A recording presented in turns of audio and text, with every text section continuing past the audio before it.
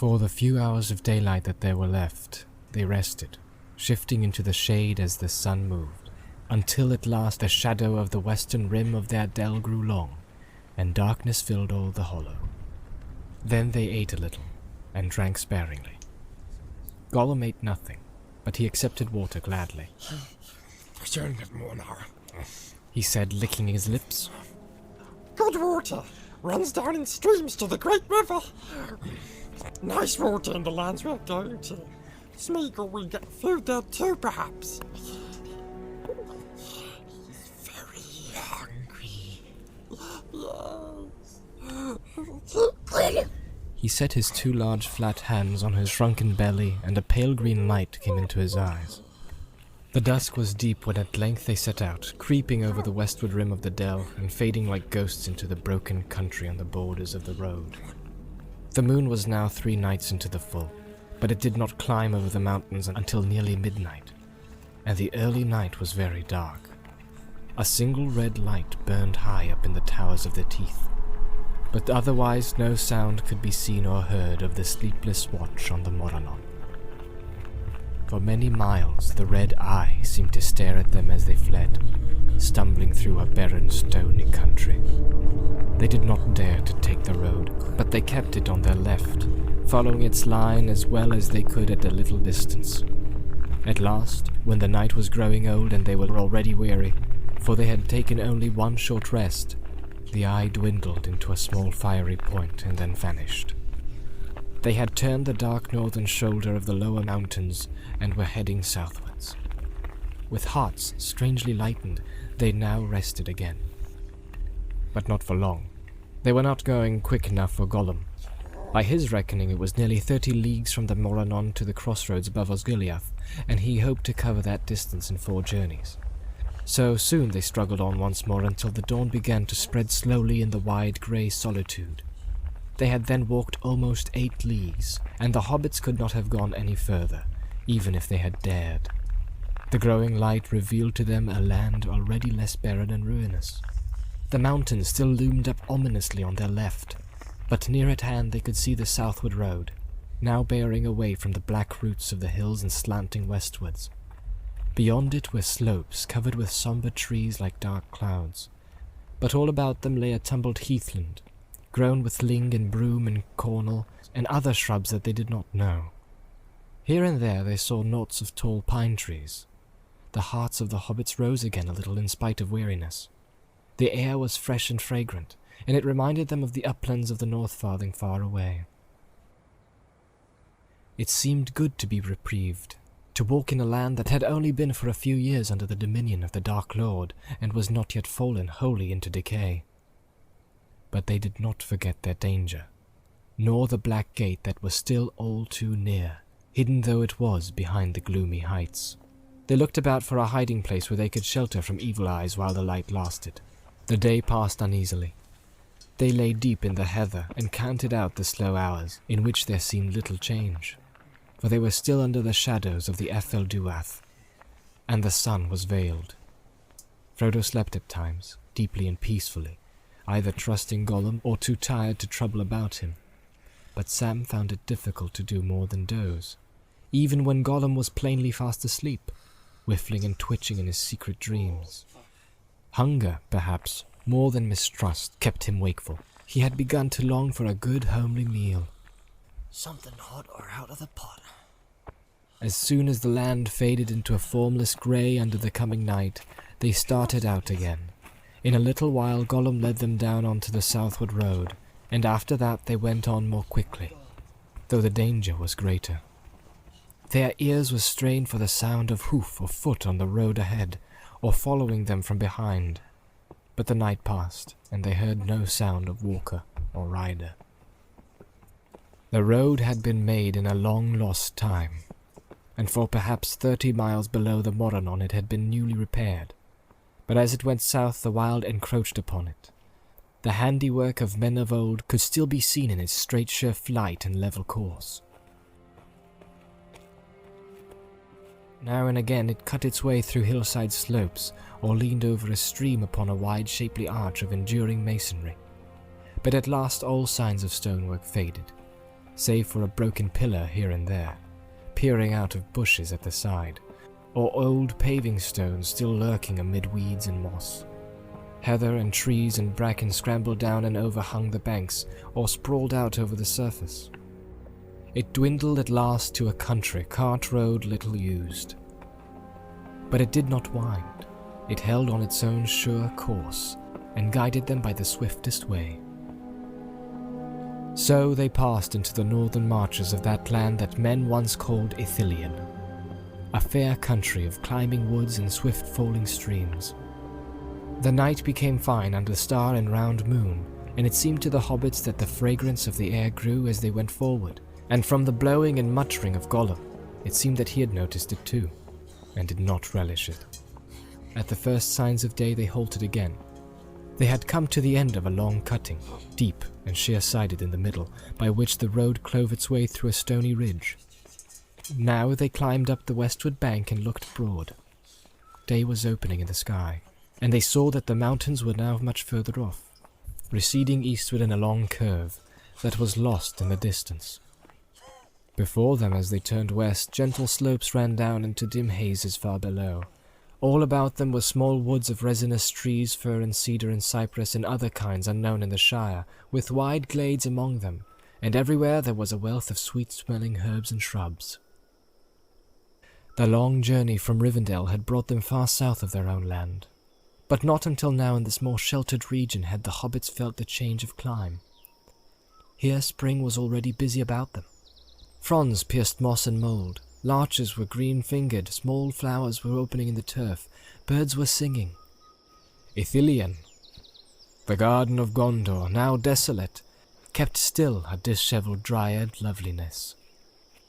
South and west it looked towards the warm lower vales of Anduin, shielded from the east by the Ethel Duath, and yet not under the mountain shadow, protected from the north by the Emin Muil, open to the southern airs and the moist winds from the sea far away. Many great trees grew there, planted long ago, falling into unintended age amid a riot of careless descendants, and groves and thickets there were of tamarisk and pungent terebinth, of olive and of bay, and there were junipers and myrtles, and thymes that grew in bushes, or with their woody creeping stems mantled in deep tapestries the hidden stones, sages of many kinds putting forth blue flowers or red or pale green, and marjorams, and new-sprouting parsleys, and many herbs of forms and scents beyond the garden lore of Sam. The grots and rocky walls were already starred with saxifrages and stone crops. Primaroles and anemones were awake in the filbert brakes, and asphodel and many lily flowers nodded their half-opened heads in the grass. Deep green grass beside the pools, where falling streams halted in cool hollows on their journey down into Anduin. The travellers turned their backs on the road and went downhill. As they walked, brushing their way through bush and herb, sweet odours rose about them. Gollum coughed and retched, but the hobbits breathed deep, and suddenly Sam laughed, for hearts eased, not for jest. They followed a stream that went quickly down before them. Presently it brought them to a small clear lake in a shallow dell. It lay in the broken ruins of an ancient stone basin, the carven rim of which was almost wholly covered with mosses and rose brambles. Iris swords stood in ranks about it, and water lily leaves floated on its dark, gently rippling surface. But it was deep and fresh, and spilled ever softly out over a stony lip at the far end. Here they washed themselves and drank their fill at the infalling freshet. Then they sought for a resting place and a hiding place, for this land, fair seeming still, was none the less now territory for the enemy. They had not come very far from the road, and yet even in so short a place they had seen scars of the old wars, and the newer wounds made by the orcs and the other foul servants of the Dark Lord. A pit of uncovered filth and refuse, trees hewn down wantonly and left to die, with evil runes or the fell sign of the eye cut in rude strokes on their bark. Sam, scrambling below the outfall of the lake, smelling and touching the unfamiliar plants and trees, forgetful of the moment of Mordor, was reminded suddenly of their ever-present peril. He stumbled on a ring still scorched by fire, and in the midst of it he found a pile of charred and broken bones and skulls. The swift growth of the wild, with briar and eglantine and trailing clematis, was already drawing in a veil over this place of dreadful feast and slaughter. But it was not ancient. He hurried back to his companions, but he said nothing. Their bones were best left in peace, and not pawed and routed by Gollum. Let's find a place to lie up in, He said. Not lower down. Higher up for me. A little way back above the lake they found a deep brown bed of last year's fern.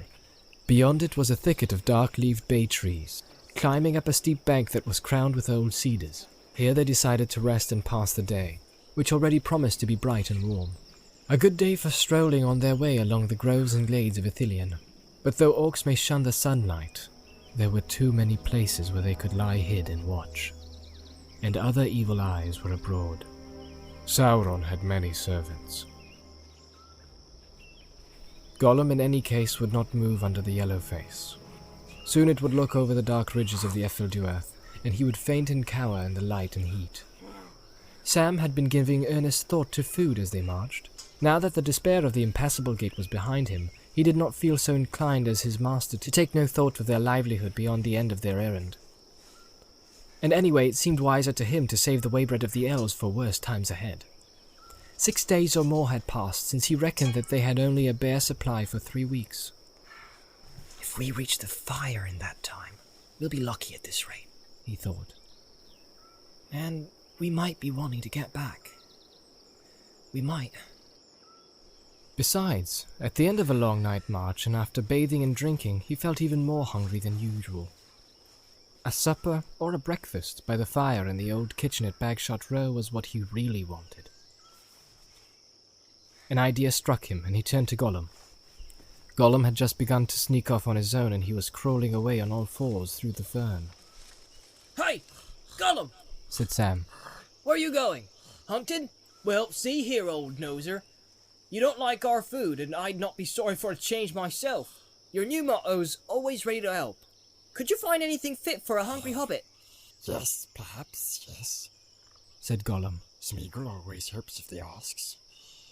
If they asks nicely. Right, said Sam. I does ask. And if that isn't nice enough, I begs. Gollum disappeared. He was away some time, and Frodo, after a few mouthfuls of lembas, settled deep into the brown fern and went to sleep. Sam looked at him. The early daylight was only just creeping down into the shadows under the trees. But he saw his master's face very clearly, and his hands too, lying at rest on the ground beside him.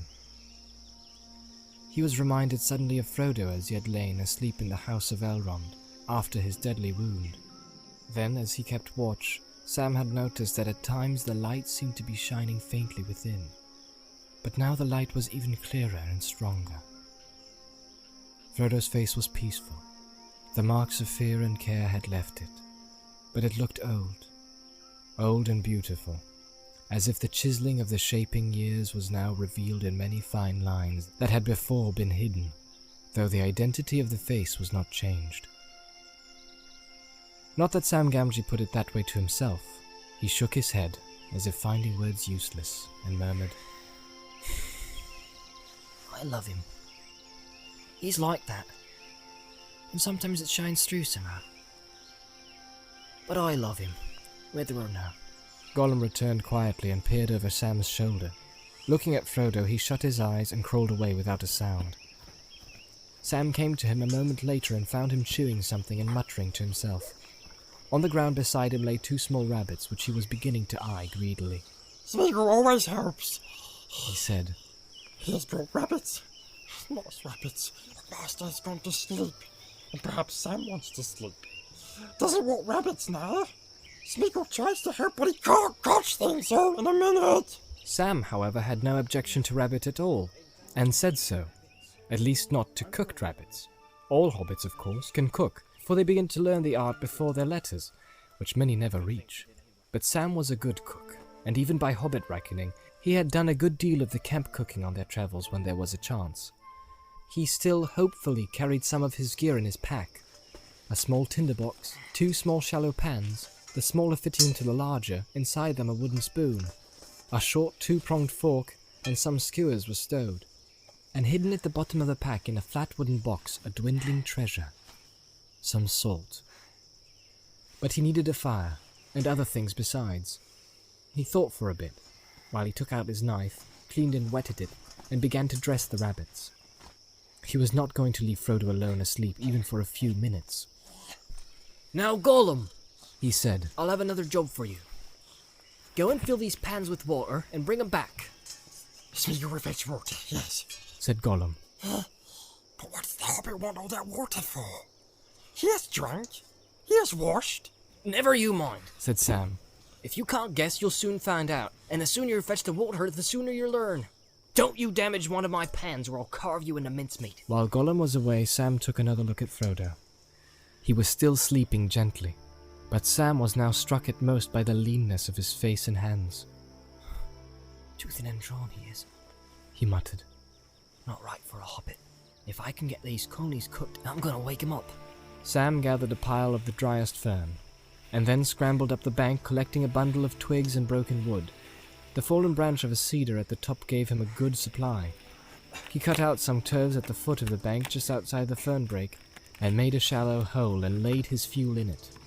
Being handy with flint and tinder, he soon had a small blaze going. It made little or no smoke, but gave off an aromatic scent. He was just stooping over his fire, shielding it and building it up with heavier wood, when Gollum returned, carrying the pans carefully and grumbling to himself. He set the pans down, and then suddenly saw what Sam was doing.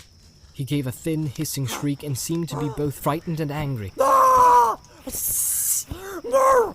No! He cried. No, silly hobbit! Foolish! Yes, foolish! They mustn't do it! Mustn't do what? Asked Sam in surprise. Not make nasty red tongues! Hissed Gollum. Fire! Fire! It's dangerous! Yes, it is! It burns! It kills! And it will bring enemies! Yes, it will! Nah, I don't think so. Said Sam. I don't see why it should if you don't put wet stuff on it and make it smother. But if it does, it does. I'm gonna risk it anyhow. I'm going to stew these conies. Steal the rabbits! Squealed Gollum in dismay. Spoil beautiful meat, Smeagol, saved for you! Poor hungry Smeagol! What for? What for, silly hobbit? They are young, they're tender, they are nice. Eat them, eat them! He clawed at the nearest rabbit, already skinned and lying by the fire. Now, Said Sam. each to his own fashion. Or bread chokes you and raw coney chokes me. If you give me a coney, the coney's mine, see? To cook if I have a mind. And I have. You needn't watch me. Go and catch another and eat it as you fancy, somewhere private and out of my sight. Then you won't see the fire and I shan't see you, and we'll both be happier. I'll see the fire don't smoke, if that's any comfort to you. Gollum withdrew grumbling, and crawled into the fern. Sam busied himself with his pans. What a hobbit needs with coney, He said to himself.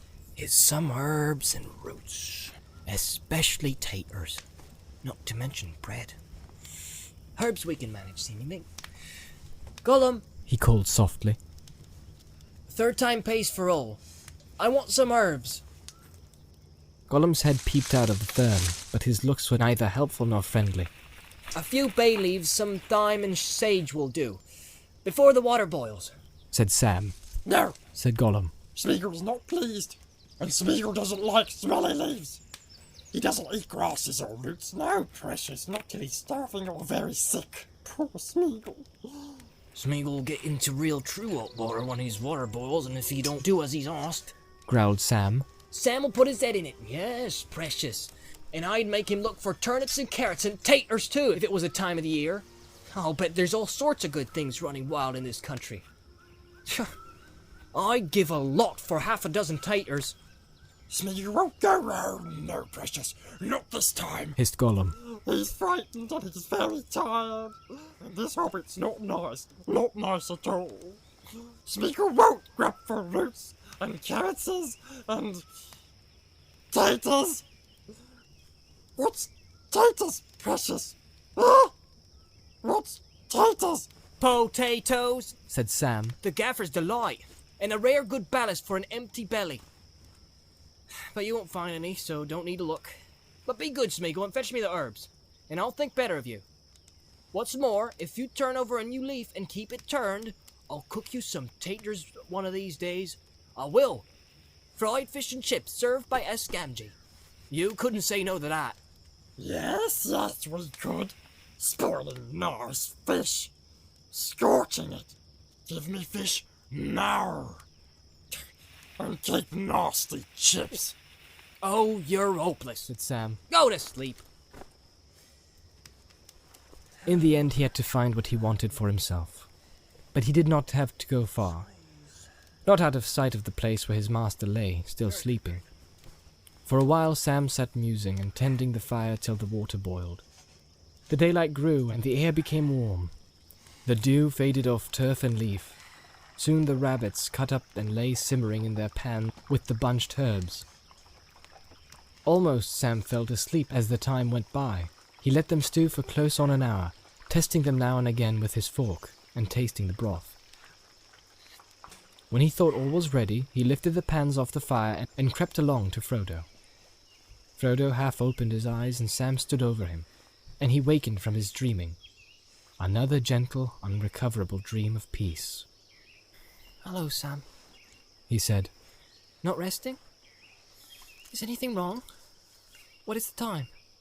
About a couple hours after daybreak, said Sam. And nigh on 8:30 by shire clocks, maybe. But nothing's wrong. Though it ain't quite what I'd call right. No stock, no onions, no taters. I've got a bit of stew for you, and some broth, Mr. Frodo. Do you good. You'll have to sup it in your mug, or straight from the pan when it's cooked a bit. I haven't brought no bowls nor nothing proper. Frodo yawned and stretched. You should have been resting, Sam, he said. And lighting a fire was dangerous in these parts. But I do feel hungry. Can I smell it from here? What have you stewed? A present from Smeagol, said Sam. A brace o' young conies, though I fancy Gollum's regretting them now. But there's naught to go with them but a few herbs. Sam and his master sat just within the fernbrake and ate their stew from the pans, sharing the old fork and spoon. They allowed themselves half a piece of the elvish waybread each. It seemed a feast. Gollum! Sam called and whistled softly. Come on! Still time to change your mind. There's some left if you want to try stewed coney. There was no answer. Oh, well, I suppose he's gone off to find something for himself. We'll finish it, said Sam. And then you must take some sleep, said Frodo. Don't you drop off while I'm nodding, Mr. Frodo. I don't feel too sure of him. There's a good deal of stinker, the bad Gollum, if you understand me, in him still. And it's getting stronger again. Not but what I'd think he'd try to throttle me first now. We don't see eye to eye, and he's not pleased with Sam. Oh no, precious, not pleased at all. They finished, and Sam went off to the stream to rinse his gear. As he stood up to return, he looked back up the slope. At that moment he saw the sunrise out of the reek, or haze, or dark shadow, or whatever it was, that lay ever to the east, and it sent its golden beams down upon the trees and glades about him. Then he noticed a thin spiral of blue-grey smoke, plain to see as it caught the sunlight, rising from a thicket above him. With a shock, he realized that this was the smoke from his little cooking fire, which he had neglected to put out. That won't do. Never thought it would show like that, he muttered. And he started to hurry back. Suddenly he halted and listened. Had he heard a whistle or not? Or was it the call of some strange bird? If it was a whistle, it did not come from Frodo's direction. There it went again, from another place. Sam began to run as well as he could uphill. He found that a small brand, running away to its outer end, had kindled some fern at the edge of the fire, and the fern blazing up had set the turves smouldering. Hastily he damped out what was left of the fire, scattered the ashes, and laid the turves on the hole. Then he crept back to Frodo. Did you hear a whistle or what sounded like an answer? He asked. A few minutes back. I hope it was only a bird, but it didn't sound like that. More like somebody's mimicking a bird call, I thought. And I'm afraid my bit of fire's been smoking. Now I've gone and brought trouble. Never forgive myself. No one have a chance, maybe. Hush! Whispered Frodo. I thought I heard voices. The two hobbits trussed the small packs, put them on ready for flight, and then crawled deeper into the fern.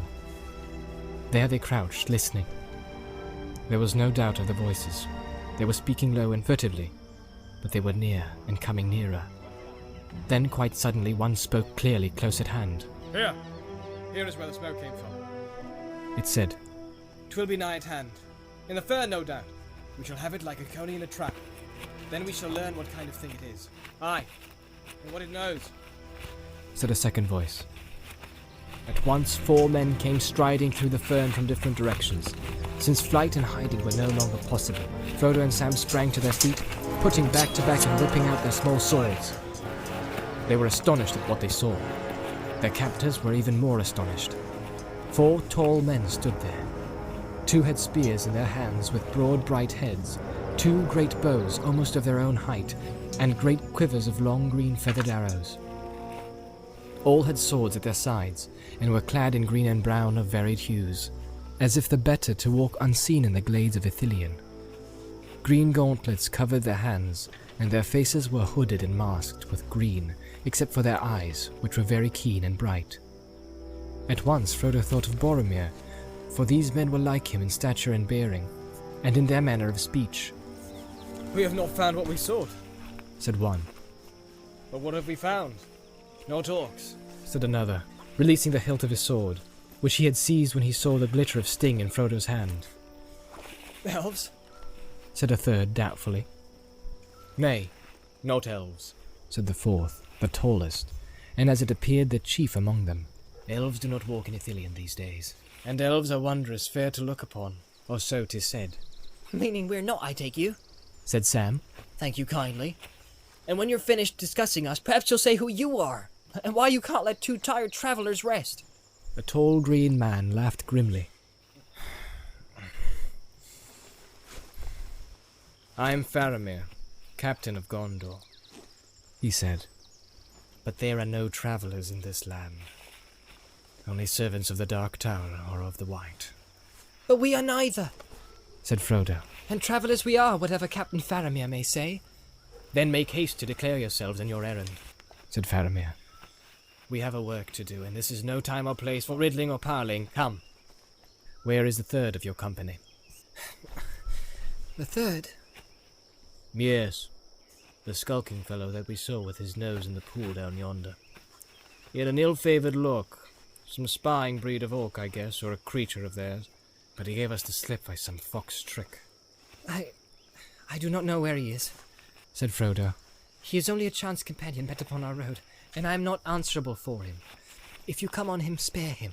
Bring him or send him to us. He is only a wretched grangle creature. But I have him under my care for a while. But as for us, we are hobbits of the Shire, far to the north and west, beyond many rivers. Frodo, son of Drogo, is my name.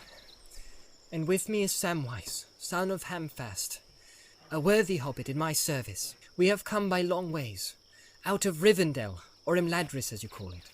Here Faramir started and grew intent. 7 companions we had. 1 we lost in Moria. The others we left at Parth Galen above Rauros. 2 of my kin, a dwarf there was also, and an elf, and 2 men. They were Aragorn and Boromir, who said he came out of Minas Tirith, a city in the south. Boromir, son of the Lord Denethor?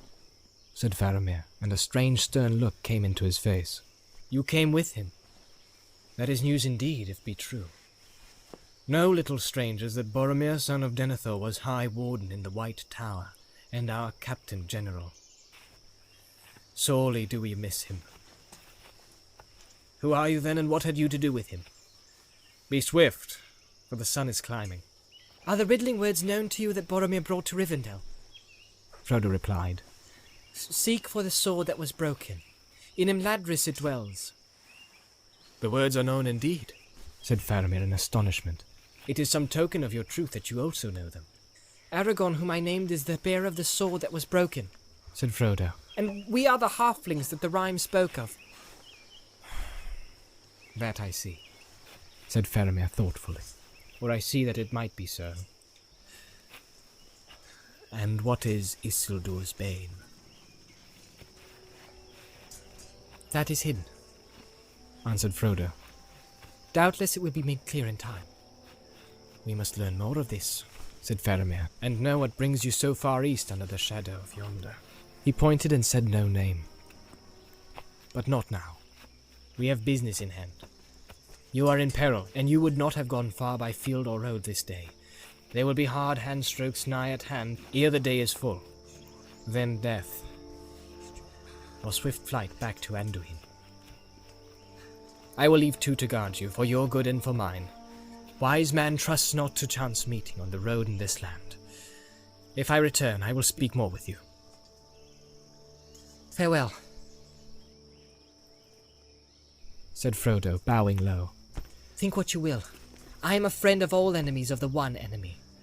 We would go with you if we halfling folk could hope to serve you, such doughty men and strong as you seem, and if my errand permitted it. May the light shine on your swords. The halflings are courteous folk, whatever else they be, said Faramir. Farewell. The hobbits sat down again, but they said nothing to one another of their thoughts and doubts. Close by, just under the dappling shadow of the dark bay trees, two men remained on guard.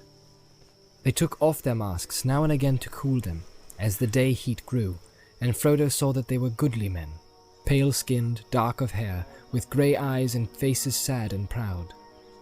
They spoke together in soft voices, at first using the common speech, but after the manner of older days, and then changing to another language of their own. To his amazement, as he listened, Frodo became aware that it was the elven tongue that they spoke, or one but little different, and he looked at them with wonder, for he knew then that they must be the Dunedain of the south, men of the line of the lords of Western Ess. After a while he spoke to them, but they were slow and cautious in answering.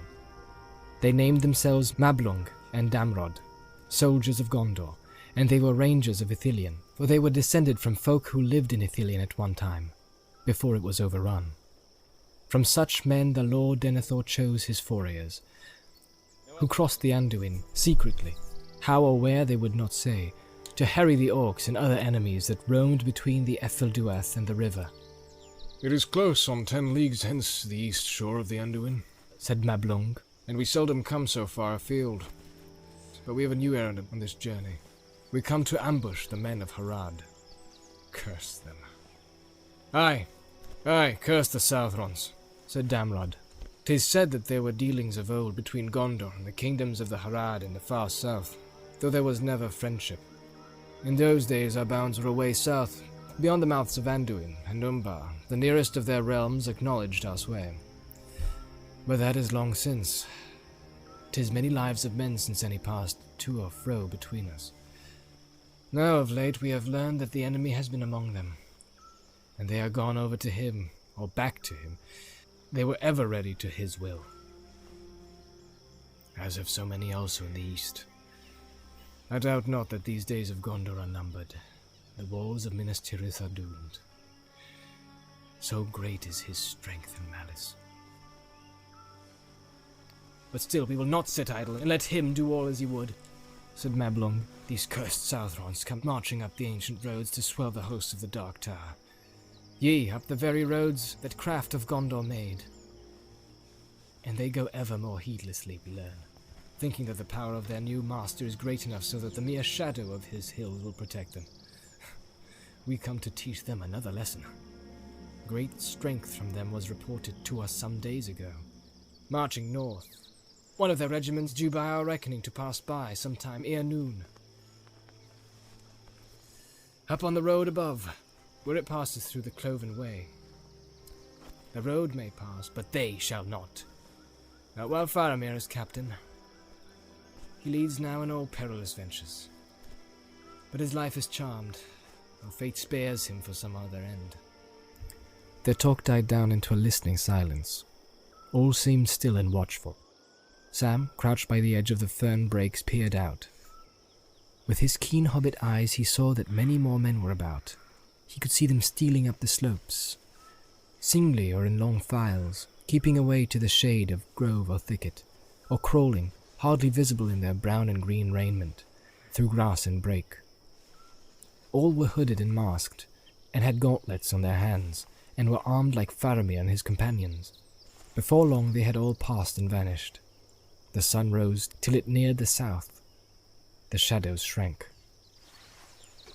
I wonder where that dreaded Gollum is, thought Sam as he crawled back into the deeper shade. He stands a fair chance of being spit at for an orc or being roasted by the yellow face, but I fancy he'll look after himself. He lay down beside Frodo and began to doze. He woke, thinking that he had heard horns blowing. He sat up. It was now high noon. The guards stood alert and tense in the shadow of the trees. Suddenly the horns rang out louder and beyond mistake from above, over the top of the slope. Sam thought that he heard cries and wild shouting also, but the sound was faint, as if it came out from some distant cave. Then presently the noise of fighting broke out near at hand, just above the hiding place. He could hear plainly the ringing grate of steel on steel, the clang of sword on iron cap, the dull beat of blade on shield. Men were yelling and screaming, and one clear, loud voice was calling, It sounds like 100 blacksmiths all smithing together, said Sam to Frodo. They're as near as I want now. But the noise drew closer. They're coming, cried Damrod.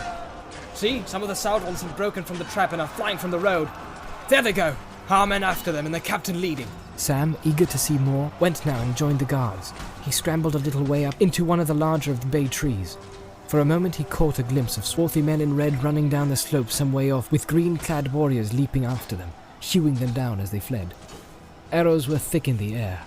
Then suddenly, straight over the rim of their sheltering bank, a man fell, crashing through the slender trees, nearly on top of them. He came to rest in the fern a few feet away, face downward, green arrow feathers sticking from his neck below a golden collar. His scarlet robes were tattered. His corselet of overlapping brazen plates was rent and hewn. His black plaits of hair braided with gold were drenched with blood. His brown hand still clutched the hilt of a broken sword. It was Sam's first view of a battle of men against men, and he did not like it much. He was glad that he could not see the dead face. He wondered what the man's name was, and where he came from, and if he was really evil of heart, or what lies or threats had led them on the long march from his home, and if he would not really rather have stayed there, in peace, all in a flash of thought in which was quickly driven from his mind. For just as Mablung stepped towards the fallen body, there was a new noise. Great crying and shouting. Amidst it Sam heard a shrill bellowing and trumpeting, and then a great thudding and bumping, like huge rams dinning on the ground.